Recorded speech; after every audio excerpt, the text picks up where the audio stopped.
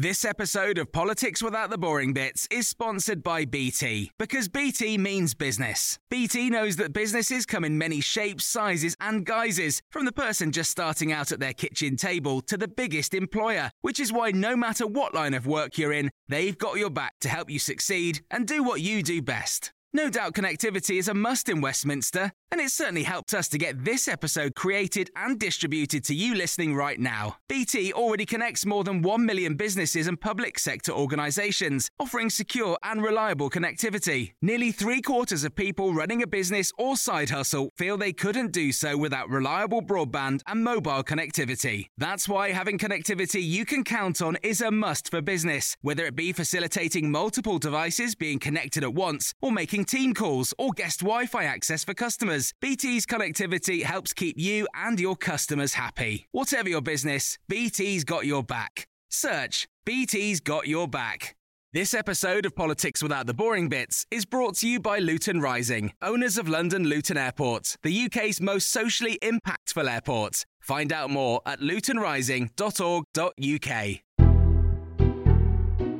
Hello, this is the Red Box Podcast. I'm Matt Chorley. I'm still not in the jungle, but somebody else is, and we'll have a lot of fun with that later in the week, I'm sure. Now, coming up on today's episode, it's PMQ's Unpacked. Week 3 of Rishi Sunak at the Dispatch Box.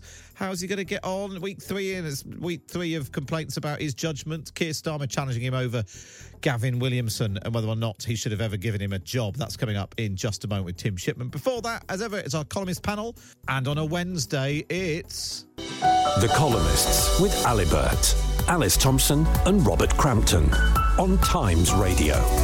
Yeah, they're both here in the studio, which is nice. Morning, Alice Thompson. Morning. Morning, Robert Crampton. Morning, Matt Chorley. Nice to have you both here. Let's talk about Gavin Williamson. Because we were, as you were coming in, we were just discussing the idea of Gavin Williamson and whether or not politics has moved on a little bit from, slitting your throats and threatening people with their bank statements. Well, he still thinks he's in the House of Cards, doesn't he? And you can see that for him it was a sort of ruthless game, and that he wanted to be the bad guy and the nasty one. And actually he was incredibly useful to 3 prime ministers and a 4th potentially. But you can't be that nasty anymore. Why? Because I think lots of people will be understanding. Why was he so useful? Because he had to be sacked as Defence Secretary for leaking. He was terrible as Education Secretary, and everyone who had children who went through the exams and the schools not opening up. Why was he considered so useful? So he was a terrible minister, yes. And actually I had children going through the exams and we all sort of cursed him. But what he was good at was when he was Chief Whip, actually. He was very good at having, basically having stuff on people. And that's what... It's very unedifying. We don't like it. And you wouldn't have that in any HR department in the rest of the country. But he would find out things about people and use it to a certain extent. And I feel he abused his position in that way, but it was effective. And he did get people through the whipping system and he got people to vote. And that's what they wanted. They wanted the nasty guy who was going to do something. The problem is that Rishi Sunak is now meant to be the nice guy. And he's meant to be doing grown-up politics. And it's all meant to be much kinder and nicer and more polite, and Gavin doesn't really fit in with that now. And it's quite difficult, isn't it, Robert, when Rishi Sunak stood on the steps of Number 10 talking about integrity. Yeah. And now he's, we've gone from Suella Braverman to Gavin Williamson. Yeah, it's not a good look. I mean, it's only 2 weeks. We had a reasonably quiet week last week, and now it's all gone wrong again, hasn't it? I mean, obviously, he's not somebody who should be put in front of a microphone or a camera or given a red box. But everybody knows in politics, people like him are quite useful. I mean, I know this from local politics. There's always somebody in the background who can wheeler dealer of some top sort, the votes up and stick the knife in and make sure everyone's in the right room at the right time. And the political parties need them. And he obviously should be his role. But he's... But even that, ultimately, it was that role which has brought back its downfall. Because once people essentially stand up to the bully or start calling them out, you can't talk to people like that anymore. Yeah. And it makes you think. A lot of us, we all put up with stuff now that we shouldn't have put up with. And it's a bit like the Me Too thing, where once the floodgates open, you think, well, actually, no, that was really unacceptable. What happened 20 years ago, or even what happened 2 years ago. There's a sea change. Yeah. And we're all old enough to have known people when we were starting our careers who did behave like that. Yeah. And probably some people who would still behave like that if the mood was different. Yeah. But you can't do that anymore, can you? Well, you And talk about Gavin Williamson shouldn't be putting a camera again in front of a camera again. There's a video which is resurfaced of Gavin Williamson. This was from 2020 when he was Education Secretary. This week, Anti-Bullying Week, is a chance to thank schools and teachers for everything they do to make the classroom a safe place for every child to thrive. Bullying is never acceptable. Every school must have anti-bullying policies in place so that no pupil fears coming to school. Bullying is unacceptable, says man just sacked for bullying. We're slightly worried, Robert and I, that maybe he was bullied at school because he does look like one of those people that had a difficult, tough time at school and now is getting his own back. And quite a lot of those MPs are quite like that. They're not the sort of ones that were hugely popular often. They're the ones that are then getting their own back. Peculiar. Yes. So maybe that's what happened to him. Maybe that's why he's getting rid of all those demons and he's paying everyone back. It's interesting because you sort of think of, someone like David Cameron sort of sails through school and everything is sort of okay, and that's why he ends up being sort of pleasant. Yeah. Whereas personable. Personable. Whereas Gavin Williamson is a different. We are speculating. I don't know whether Gavin Williamson had a tough time at school or not, but just let's speculate. It looks like he did. We were saying that Jeremy Hunt, really, who was the head boy, and Rishi Sunak, who was head boy, don't really get it in that way because they weren't. Equally, he looks like the sort of kid who would have been bullied, but then if he had an opportunity to do a little bit himself, would have weighed in. Yeah, punching down. Would have weighed in. Or he'd have kept some details to leak to the deputy head. That kind of thing. Yeah. Were you head boy, Robert? I wasn't head boy. No, we didn't really have we didn't really have a head boy at my school. They just didn't tell you. Maybe not. No. I was on the sixth form committee, and then I got suspended. So that was that. Yeah. What for? Are you allowed to talk about that? No, we won't go bogged down. I was head boy, just so you know. Okay, well done. I thought that was what I was asking us the question. Actually, we were leading up. You a head girl, Alice? No, and I was expelled as well. So were you? Can you talk about that? Not much. This is Alibert for you. I mean, this is the Alibert real. Yeah, we were the rebels, really. There's a late night version of this where you both fess up as to why you were suspended or expelled. Yeah. We'll talk about peerages because you've written your column about that and possibly open marriages as well, which we might not also be able to talk about. We've just been talking about Gavin Williamson and bullying. Alan's been in touch. You've just reported all the backstabbing that goes on to get their own way. You've just summed up journalism. I don't think journalism is as bad as politics, is it? Yeah, we don't get those kind of texts either, do we? No, we don't. No, I don't think we'd actually... Well, journalists know better than to commit it to writing. Yeah, I mean, there is one newspaper which famously has quite a bullying culture, but I think even that's changed now, hasn't it? And this one certainly hasn't been like that for a long, long time. Yeah, I think, yes. Certainly when there was quite a lot of shouting when I was at Mail Online. Oh, yeah, that may have been the paper that I was referring to. We get each other coffees, don't we? We're quite nice to each other now. Pretty much. It's why part of the reason I've stayed here for so long. Well, it's a nice place to work. It's a nice place to work. Yeah. Let's talk about nice places to work. Nice work if you can get it. A peerage. You've written today about the House of Lords, obviously off the back of Boris Johnson's putting literally everybody's ever met into the House of Lords. You basically think the Lords have become even weirder since they kicked out the hereditary peers, Alice? Yeah, so I started off as a junior reporter and I was the House of Lords reporter because it was so junior. Yeah. And I thought it was anachronistic then, and you had hundreds of hereditary peers, and they all went round and they were all filleting their Dover sole and talking about grannicking a stag, and I had no clue, and it just seemed like another world. It was completely new. It was like sort of Alice in Wonderland. It was kind of extraordinary with all these people in tights and knickerbockers and yet actually I think it's worse now. I think now they're more entitled. At least then you felt that the Viscounts and the Dukes knew that they were anachronistic. They knew that they were on their way out. Whereas this lot, you feel, have a sense that they should be getting the free parking, that they should be allowed to use the club as a sort of gentleman's club and kind of bring people in and do what they feel like. They don't really feel any sense of duty or obligation, which oddly I think some of the hereditaries did feel, and some of them still do. So some of the big issues are actually being led by these hereditary peers. Well, I suppose if you've been given the job because of your dad, basically, you might have a little bit of guilt. I ought to do something with this now because I shouldn't really be here. Whereas if you've been appointed by the Prime Minister, you can sort of convince yourself, well, it's because I'm so brilliant. Yeah, and there's a bit of kind of noblesse oblige, wasn't there? With I mean, I don't approve of the hereditary peers, so I'm not arguing in favour of. Yes. No, I'm just trying to be analysing. Okay, but yeah, I mean, I think the things would have to be pretty bad for it to be worse than what it was, and yes, they are pretty bad. Yeah.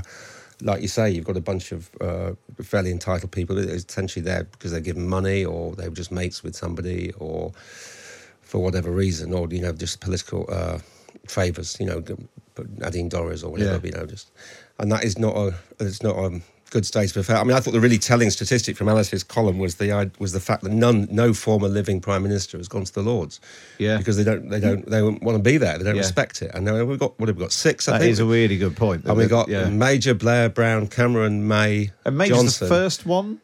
Yes, so Thatcher did Thatcher it. did. And there's always been, I mean, that's the extraordinary things. They've always had former prime ministers, and they're incredibly useful in the House of Lords because it's a reforming chamber, so they know how to operate and what to do, and they still won't do it. That really struck me, because you think John Major, he's going to go to the Lords, you would think. He's pretty much wants to be in the establishment. But my respect grows for John Major, actually. Not going, gets his knighthood, fair enough. Also doesn't have to declare his earnings. Yeah. If you go to the Lords, then you have your register of interests and all Good of that. Good But point. instead we have Russian oligarchs, which is not great, is it? I mean, that's the problem, is that there are too many dodgy people in there. And I think they should all be sent up to York. I think it'd be great levelling up. And then half of them wouldn't go. Yeah, they just wouldn't go, because actually what they want is they want to be in London. And they want a nice club. Have they still got the shooting range? Oh, I haven't looked. No, They've got irons, they've got showers, they've got free parking. It's quite nice up there. One of the things I've been reading about, because it was 100 years ago this year, the Lloyd George and the literally selling of honours. And part of me thinks, but at least that was a bit more. And he was not. It's always gone on. He just went a bit mad with it. Yeah, I think it was like sold 4,000 OBEs or something. Yeah. But at least that was transactional. This sort of. These people haven't even given any money to anyone. And it was a scandal. Yeah. I mean, it's still a scandal, but it's not as much of a scandal as it ought to be. It contributed to his eventual downfall. Yes. The whole and they're thing, also being paid as well. So that's the thing you forget, is that they're being paid quite good, sort of, over 300 quid a day just to turn up. I think the whole system, the whole honours thing is just ridiculous. I think the idea that somebody has a nice life and a nice career and then you give them a title as well. You've had a nice life being a music superstar. Here, have a knighthood. It's ridiculous. Yeah. And I think the whole thing needs to be. If you were offered, well, that's the problem, isn't it? that is the problem. It's not a problem I'm personally going to have to face. Yeah. My granddad turned down an MBE or an OBE, I think. So maybe I'd do the right thing. Yeah. Yeah. What about you, Alice? I just think we should scrap the whole lot. Yeah. I mean, that's the problem. Is you are honours as well. Well, no, but the peers. But I think the about problem is Dame Alice Thompson. Oh, see, that's I can see that. Sounds actually. nice, doesn't it? Yeah, So it's very tempting, the whole thing, and that's the problem. Is that it's an incredibly tempting thing to do. So you have to get rid of it to stop people. You do, I think, or certainly send it to York, which is pretty much the same thing. Basically, what Lloyd George did was he gave every newspaper owner had a peerage or a knighthood, whatever. So everyone turned a blind eye to it. Yeah, that's the way to do it. And then nobody would report on it. Yeah. Well, I think Sir Robert Crampton. Sir Robert Crampton. Yeah, I think being a Sir is actually better. I have to say. I can see him touring regional theatres. An evening with Sir Robert Crampton. Yeah, well, but maybe. See, this is the problem. This is the problem. Now that you've dangled that in front of me, Yeah. Well, but I couldn't actually take the knighthood because we're really in the realms of bizarre speculation here. I couldn't go and kneel in front of the king or the Prince of Wales. Couldn't do that. I don't think you'd get them. I think you'd get like Edward or something. Couldn't do that. That's what you wouldn't get even the big ones. No, I wouldn't do that either. I wouldn't do that Princess either. Anne would be quite good, wouldn't she? No, but I'm not going to go and kneel and curtsy to anyone. Men don't curtsy, do they? You can curtsy if you want to. Yeah, okay. Not going to do that. So not going to do that. There you go. I think Dame Alice is still on. Yeah, I'll go Dame Alice. Yeah. I'm going to have to leave it there. It's Robert Crampton and Alice Thompson there. And of course, you can read them both in The Times every week. Just get yourself a subscription. Go to thetimes.co.uk/Times Red Box. Up next, it's PMQ's Unpacked.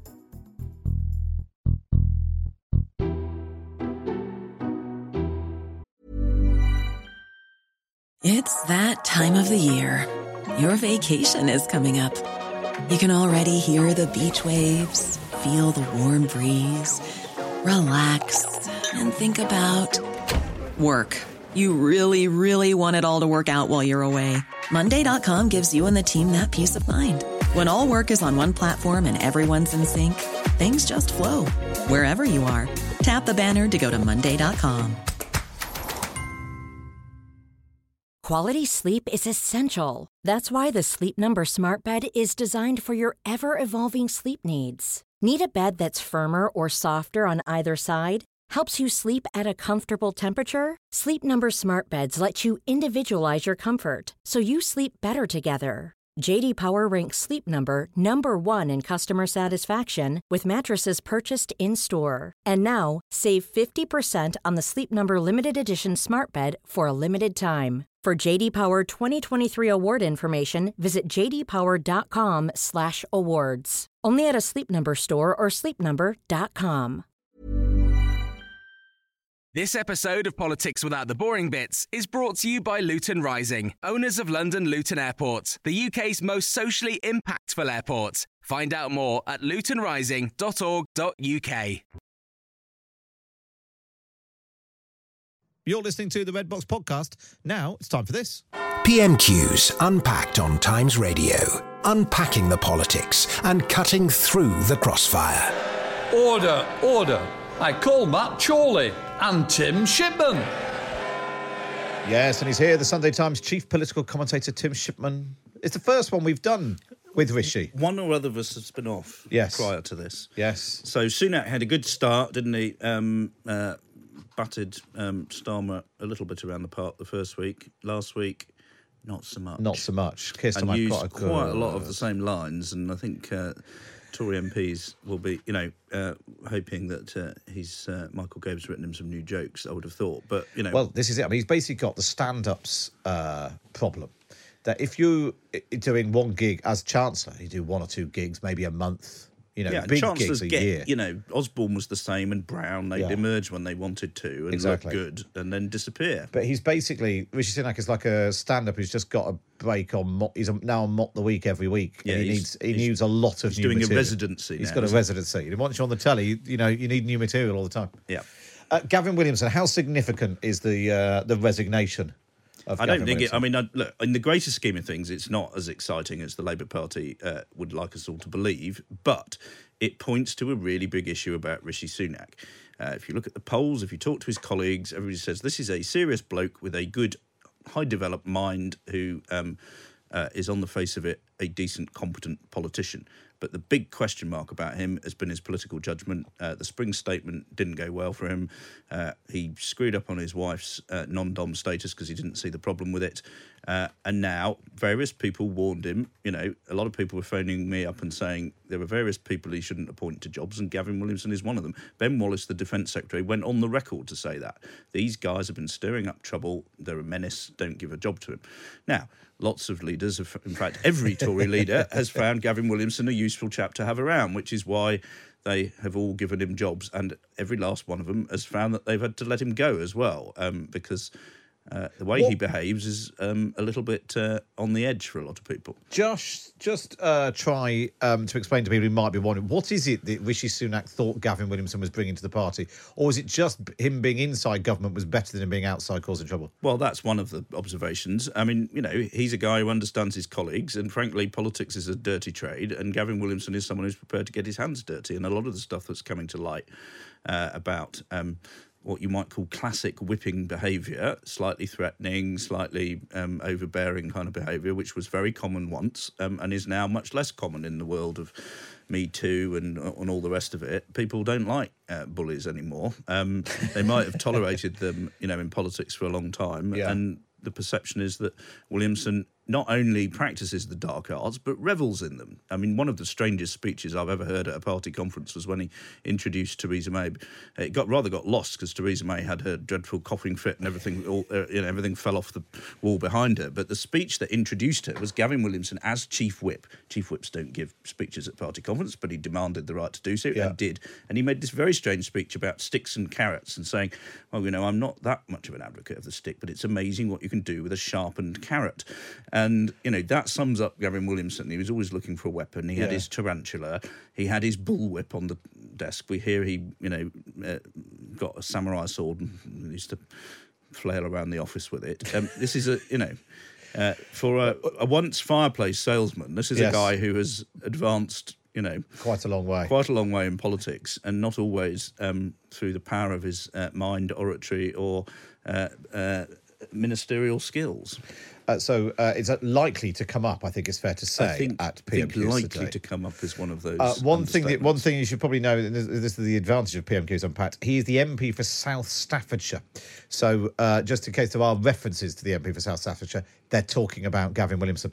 So it's Tim Shipman who is here with me for PMQs Unpacked. We pause the action live from the House of Commons. You can listen along on Times Radio or watch along on the YouTube channel. Where are you all watching today? Hi from Taunton. There's always Stephen in Taunton. Hello from Cambridge. Hi from Utrecht, Bedford, Dubai. It's all happening. It's all happening. Get online to the YouTube channel. Tweet it, share it, tell your friends. Subscribe. There we are. Right, go. Let's kick things off then. We'll go live to the House of Commons. This is question number 1 from Keir Starmer. Thank you, Mr. Speaker. Can I join the Prime Minister in his comments about Remembrance Day? We remember all those who paid the ultimate price and all those who have served and are serving our country. Yeah.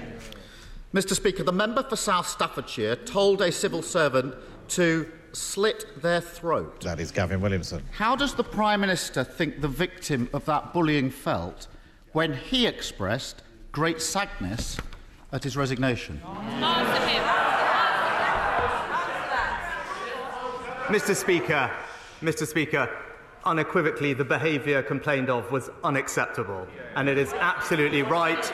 It is absolutely right that the right honourable gentleman has resigned. For the record, I did not know about any of the specific concerns relating to his conduct as Secretary of State or Chief Whip, which date back some years. I believe that people in public life should treat others with consideration and respect, and those are the principles that this government will stand by. Well, there's quite a lot there. So we should explain that in the exchange of letters last night, Gavin Williamson wrote to the Prime Minister to resign. In response, Rishi Sunak wrote back saying, "Thank you for your resignation later. It is with great sadness that I accept your resignation." So that's what Keir Starmer was getting at. Well, it is probably with great sadness that the Prime Minister's lack of political judgment has been exposed quite so quickly in his premiership. So I suspect that's sincere at one level. The key word there, though, Matthew, was... I know what you're going to say. I've circled it. Specific concerns. I was not aware of any specific concerns. Yeah. And he didn't know about this behaviour. Well, I mean, frankly, he could have phoned any journalist and we'd have told him about not necessarily the stuff that's emerged, but, there are... But also, this stuff has been doing the rounds for a long time. It's not like he was brought in because he was a particularly brilliant transport secretary, and that's why he was brought in. He was Minister without portfolio. He was brought in precisely because of the behaviour that's been revealed. I mean, one of the great revelations, of course, of yesterday was that he did actually, by the end, have a portfolio, and we now no longer have a minister for the Geospatial Commission. Wow, quite. Which is a... Well, somebody did message in. Cameron says, all very well joshing, Matt, but the big question is who's going to do all Gavin Williamson's work now? So who's in charge of the Geospatial Commission? Well, as somebody in number 10 put it to me last night, that sounds like ripe for privatisation. So we may not need a minister at all. But no, you're right. I mean, general concerns about Gavin Williamson's behaviour have been around for a long time. I mean, those of you who have a subscription to the Times and the Sunday Times should have a look at a piece that his former special advisor wrote for the Sunday Times a few years ago, which had all the samurai sword stuff in it and some slightly curious behaviour.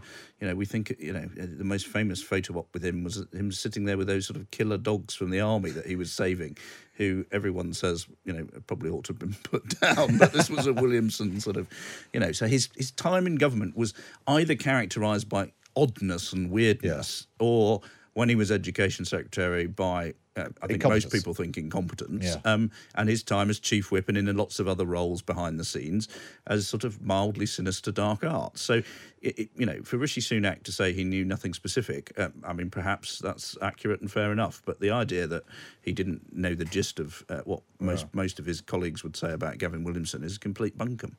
Well, let's see, because we've basically had the opening salvo. Keir Starmer's first question. Rishi Sunak reads his very carefully worded response. Can he get through another 5 questions? He's not going to be able to read that 5 times more. Read that 5 times more. So let's go back there. This is question number 2 from Keir Starmer. Mr. Speaker, the member for South Staffordshire spent years courting the idea he can intimidate others, blurring the lines to normalise bullying behaviour. It's precisely why the Prime Minister gave him a job. The truth is simple. He's a pathetic bully. But he would never get away with it if people like the Prime Minister didn't hand him power.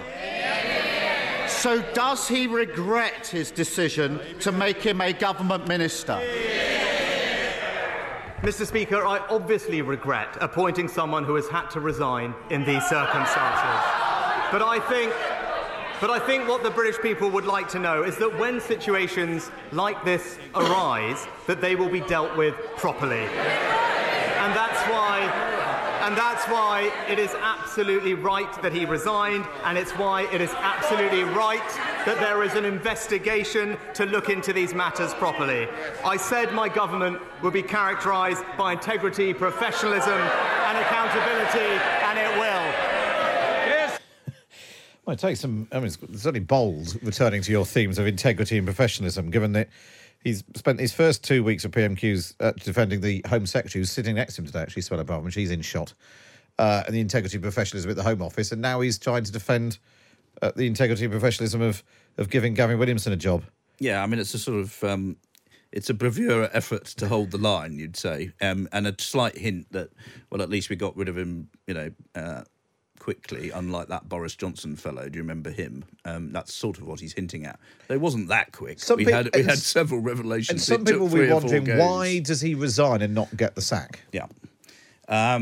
Because it looks better and you're less likely to antagonise Gavin Williamson, would seem to be what Rishi Sunak and his aides are thinking of. And for that reason, he's been, allowed to go and has got a nice letter in return. Yeah. But yes, there certainly will be some people who would prefer him to have been summarily fired. But in a sense, I think people think that to do that would be more of an acknowledgement that he shouldn't have been appointed in the first place. Yeah. I mean, it's interesting. Do you regret giving him a job? I obviously regret appointing someone who has had to resign in these circumstances. Again, quite carefully pick your way through that one. Let's see if Keir Starmer's going to pursue this line, or he might well broaden it out or go on to another topic. Here we go. There's question number 3 from Keir Starmer. Mr. Speaker, everyone in the country knows someone like the member for South Staffordshire. Gavin Williamson. A sad middle manager getting off on intimidating those beneath him. But everyone in the country also knows someone like the Prime Minister. The boss who is so weak, so worried the bullies will turn on him, that he hides behind them. What message does he think it sends when, rather than take on the bullies, he lines up alongside them and thanks them for their loyalty? Quite strong stuff from Keir Starmer. Mr. Speaker, the message that I clearly want to send is that integrity in public life matters. And that is why it is right that the Right Honourable Member has resigned. It is why it is right that there is a rigorous process to examine these issues. But as well as focusing on this one individual, it is also right and important that we keep delivering for the whole country. And that's why this government will continue to concentrate on stabilising the economy, on strengthening the NHS, and on tackling illegal migration. Those are my priorities. Those are the priorities of the British people, and this government will deliver on them. Those are my priorities, and those are things that we weren't actually talking about, but it's got him through another question. It's called the pivot. Although you're supposed to do it slightly more elegantly than that, aren't you? Meanwhile... Quite strong stuff. Yeah, Starmer's not mucking about. He's not mucking about today. No. And interestingly, they've got Sunak is well known by the public for what he did during the pandemic, but he's still a relatively new character, and Labour want to sort of frame him in the public mind and trying to sort of use that imagery of the sort of slightly weak chap hiding behind the bullies, and whisper it quietly is the fact that Sunak is a bit of a diddy fellow, quite a short chap. Yeah, it's you can see how that might cut through. If you were a cartoonist, it wouldn't take much to portray him as the little guy hanging back behind the bullies. No, I mean, Frankie Boyle had a joke last week, didn't he, about how Sunak can't give a speech at night because he might be seized by owls, which is, again, plays on the idea that he's such a small fella that he might just sort of be plucked and flown away. And yet he still can't find any trousers that fit. No, indeed. They don't reach his shoes in the way that yours and mine do. But like a sad middle manager getting off on intimidating people beneath, that's quite, for Keir Starmer. It's quite punchy. Yeah, they've sharpened. There's definitely an attempt by Labour to sharpen things up. Yeah, and they've got an opportunity here. They've got a new target. In a sense, the Liz Truss moment was a bit of an anticlimax for Labour. They didn't really need to do anything. They just watched it all unfold. Watched it all collapse. And now they've got they think Sunak will be around longer. They think he's probably the guy they're going to fight at the general election, and they're trying to frame him in the public mind. And actually, the thing that because of what happened in 2019, the Conservatives, Boris Johnson's got to define himself pretty quickly. Before Labour, because they were sorting themselves out and picking a leader. So, defining your enemy early on rather than letting them do it themselves is quite important. Let's go back then. This is, we go back to the House of Commons. Question 4 from Keir Starmer. Mr. Speaker, the problem is he can't stand up to a run-of-the-mill bully. So he has no chance of standing up to vested interests on behalf of working people. Take Shell. They made record profits this year, £26 billion. How much have they paid under his so-called windfall tax? That's quite a pivot as well. Mr. Speaker, I was Chancellor who introduced an extra tax on the oil and gas companies. Right, but he talks, Mr. Speaker, he talks about working people. The Right Honourable Member voted against legislation to stop strikes disrupting working people. He voted against legislation to stop extremist protesters disrupting working people. That's because he's not on the side of working people, Mr. Speaker. That's what the Conservatives are for. So many pirouettes now. It's like Torval and Dean now, isn't it? So, Starmer, I will pivot. I'm going to pivot from bullying to Shell. Yeah. And then Rishi Sunak, will pivot from that to... interestingly, he won't even use the word windfall tax. When he announced it earlier in the year, it was called something else, wasn't it? An additional profits dividend levy or something. It was at least prepared to lean sort of gently into it there, in a way that Liz Truss never was. Starmer spent weeks attacking her for not introducing a windfall tax, and she never once mentioned, well, we've already introduced one. Yeah. But yes, I mean, the interesting thing there, Sunak on strikes and protesters, the Tories feel that's a bit of an Achilles heel for Labour, and that people are getting a bit bored of the M25 being closed down by these oil people and a lot of the disruption to transport and all the rest of it. And they think that's a productive line of inquiry, and making it difficult for, Labour is always reluctant to sort of go after people like that. And they think that, that's how, if there's any chance of Rishi Sunak connecting with the red wall voter, it's that sort of stuff that they think that they need to make a big thing of. It's quite a weird thing, that, though, isn't it? It goes back to the argument we've talked a lot about. You've been in government for 12 years. Is it Keir Starmer's fault that the trains aren't running, or your post isn't being delivered, or or the M25 is blocked? Well, that would be a good response by Keir Starmer in Prime Minister's Question Time if he had the job. Yes. Who knows? He may even mention that in his the top of his next question. Frankly, there's no way of knowing where they're going to go next. No. Let's find out. Literally ice dancing. Could be. Let's pivot away. We're bringing you PMQs Unpacked here on Times Radio. You can watch along on the YouTube channel, on Times Radio YouTube channel. Let's go back to the House of Commons, and this is question number 5 from Keir Starmer. Mr. Speaker, I'm against all of those causing chaos, damage to our public services and to our economy, whether they are gluing themselves to the road or sitting on the government benches.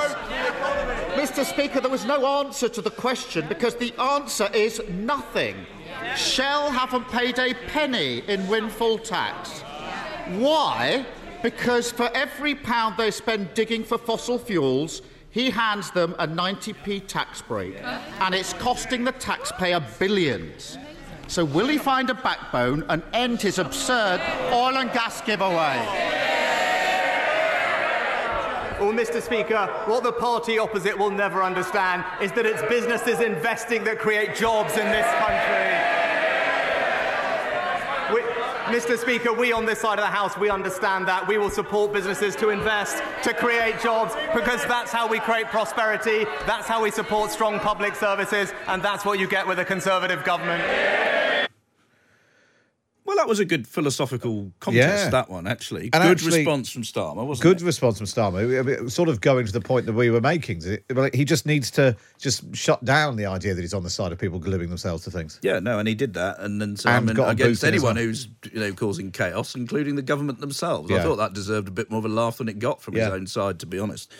But then, and the Shell point is an interesting one. And I think the daily papers, you can imagine, will do something with that. It's the kind of thing that riles a lot of Middle England if they're not paying any windfall tax. But then Sunak still getting a decent level of noise from his own side in stating Tory philosophy, which is that, you encourage businesses to invest, it creates jobs, and that's how the world goes round. So this has been quite a good meaty exchange all in so far, I'd say. Although the thing about Rishi Sunak putting himself on the side of business, we understand business invest, they create jobs. That's really not where the public are. There aren't that many. You have to be pretty purist, almost borderline Liz Truss and Kwasi Kwarteng, to think that the number one priority right now is keeping business happy. True, but jobs are important, and that's the one bit of the economy that's been working for the last few years. And, I think there aren't voters in any corner of the land that don't think jobs are important. So,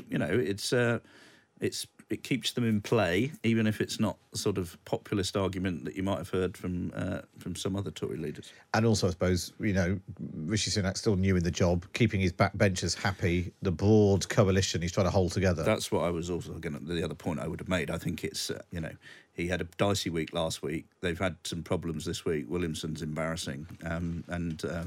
Frankly, the best result for Sunak really is not to be, as long as he's not pummeled by Starmer, as long as Tory MPs walk out of that chamber thinking, well, actually did an okay job there, that's probably job done. That's probably as good as it gets. Yeah. Well, here we are then, the peroration, as we like to say.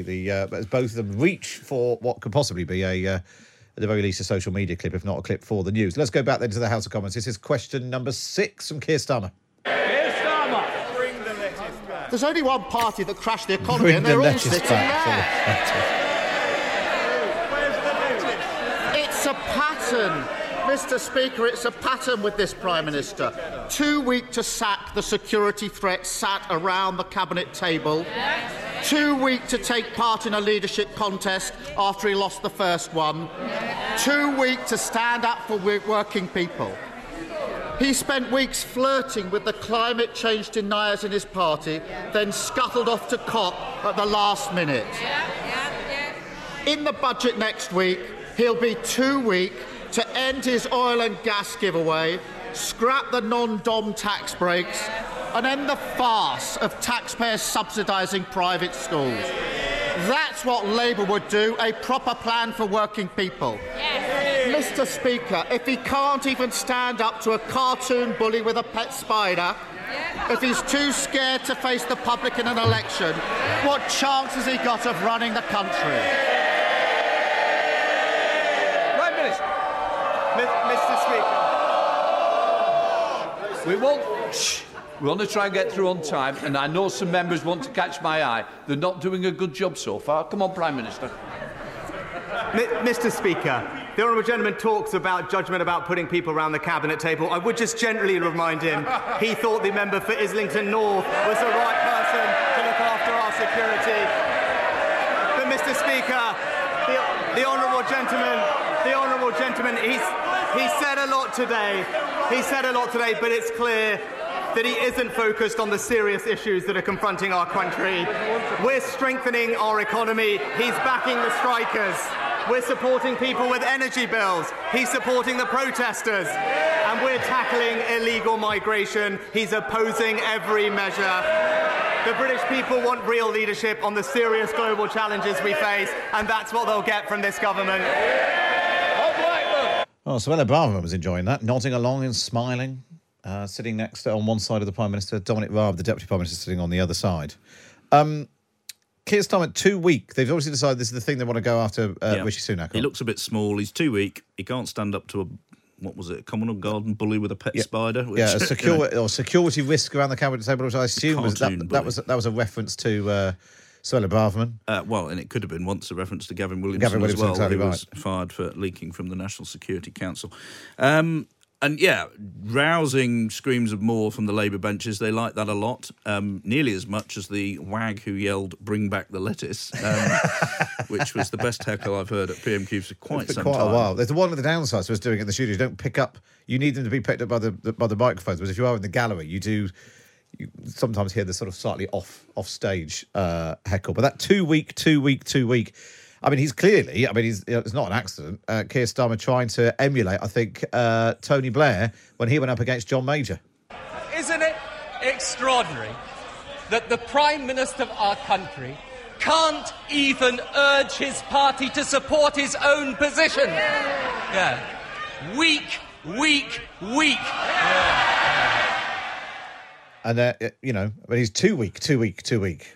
Yeah, I mean, if they can make it stick, there's the next general election in the bag, and they've clearly thought that that's a good way to attack Sunak, who has got, he's got a lot of problems. He's not in a position of great strength with his own party, and they've made a couple of unforced errors already. Then the Sunak response, which I think will be indicative of what you're going to see in the run-up to the next general election. You're going to see this budget, which is going to be about trying to direct money to the most in need, but then the tough side of the Tory message is going to be on protesters, strikes, immigration, wokery, all that kind of stuff. So you'll get it's a bit back to what Boris Johnson tried, a bit of handouts on the financial side, coupled with sort of hardline sort of cultural... Bash the protesters. Yeah, exactly, on the other side. Sunak also tried, he rolled out the Corbyn line again. Which is a legitimate line, let's not be wrong about it, but in terms of it feeling like something that's getting any traction in the chamber at all, or indeed particularly outside it, that just feels like old hat to a lot of people, I think. Well, you've taken the words right out of Susan on the YouTube channel, says it's so old hat. Somebody else says Corbyn bingo, Benjamin. Yeah, it's to just keep bringing it up. If that's your best argument as to what, and it's a legitimate point. The Keir Starmer thought, at least pretended he thought Jeremy Corbyn should be Prime Minister, but it's what's happening right now is important. And it also doesn't sort of work because everybody knew Keir Starmer didn't really want Jeremy Corbyn to and be he's Prime kicked Minister. He's kicked him out of the party. Kicked him out of the party. As I said earlier, I think, Sunak made a fist of it and he still had some noise. It wasn't like the silent echoing horror behind him that you sometimes get when a leader's in trouble. Yeah. I think most Tory MPs would have thought he gave a decent account of himself, and Starmer clearly won that hands down. But Sunak still scored a few runs, and that's important. And interesting though, he says we're mind all that trivial nonsense. We're focusing on the big issues: the economy, the NHS, illegal immigration. None of those things are going terribly well. No, they're not. And it's fine because he can say, "Well, I've only been here for a couple of weeks." But come the next election, it's not totally clear that the economy, the NHS and illegal immigration is going to be any better. No, they will try to show... the only hope the Tories have got is to show movement in all three of those and say, let us finish the job. Yeah. That's clearly what the Tory election campaign is going to look like. We're going in the right direction. Don't risk it. Won't risk a change of leader. But, as you say, it's not immediately obvious that any of those can be fixed. The economy ought to be in a better position. Most people think inflation will have started to come down next year, and unless they really make a mess of things in 9 days' time, that ought to be clawing back, but not to the point where people are beginning to feel like things are going well or that they've got more money in their pocket. The NHS is a problem post-COVID that would defy any government, and immigration, as we have seen, has been consistently much higher than the public seems to want it to be for 2 decades now. Yeah. If Rishi Sunak can solve that in 2 years flat, maybe he does deserve to remain in Downing Street. But as you say, it's not exactly obvious that that's going to be the case. Yeah, absolutely. And it'll be interesting. Yeah, as time, this time next week we're on the eve of that autumn statement. And then the week after, the fallout of that is we're going to define definitely politics all the way up to Christmas and possibly even beyond. That's all we've got time for on this episode of the Red Box Podcast. Don't forget you can listen to me live Monday to Friday, 10 till 1 on Times Radio, and we bring you the best bits here on the podcast. And if you're feeling particularly nice, why not rate and review us wherever you get your podcasts from.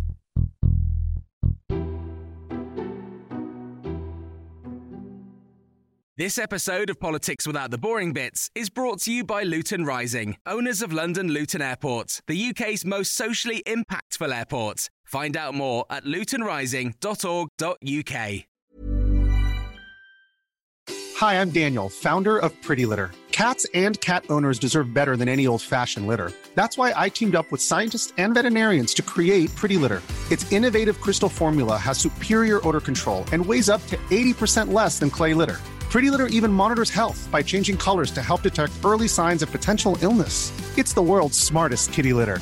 Go to prettylitter.com and use code ACAST for 20% off your first order and a free cat toy. Terms and conditions apply. See site for details.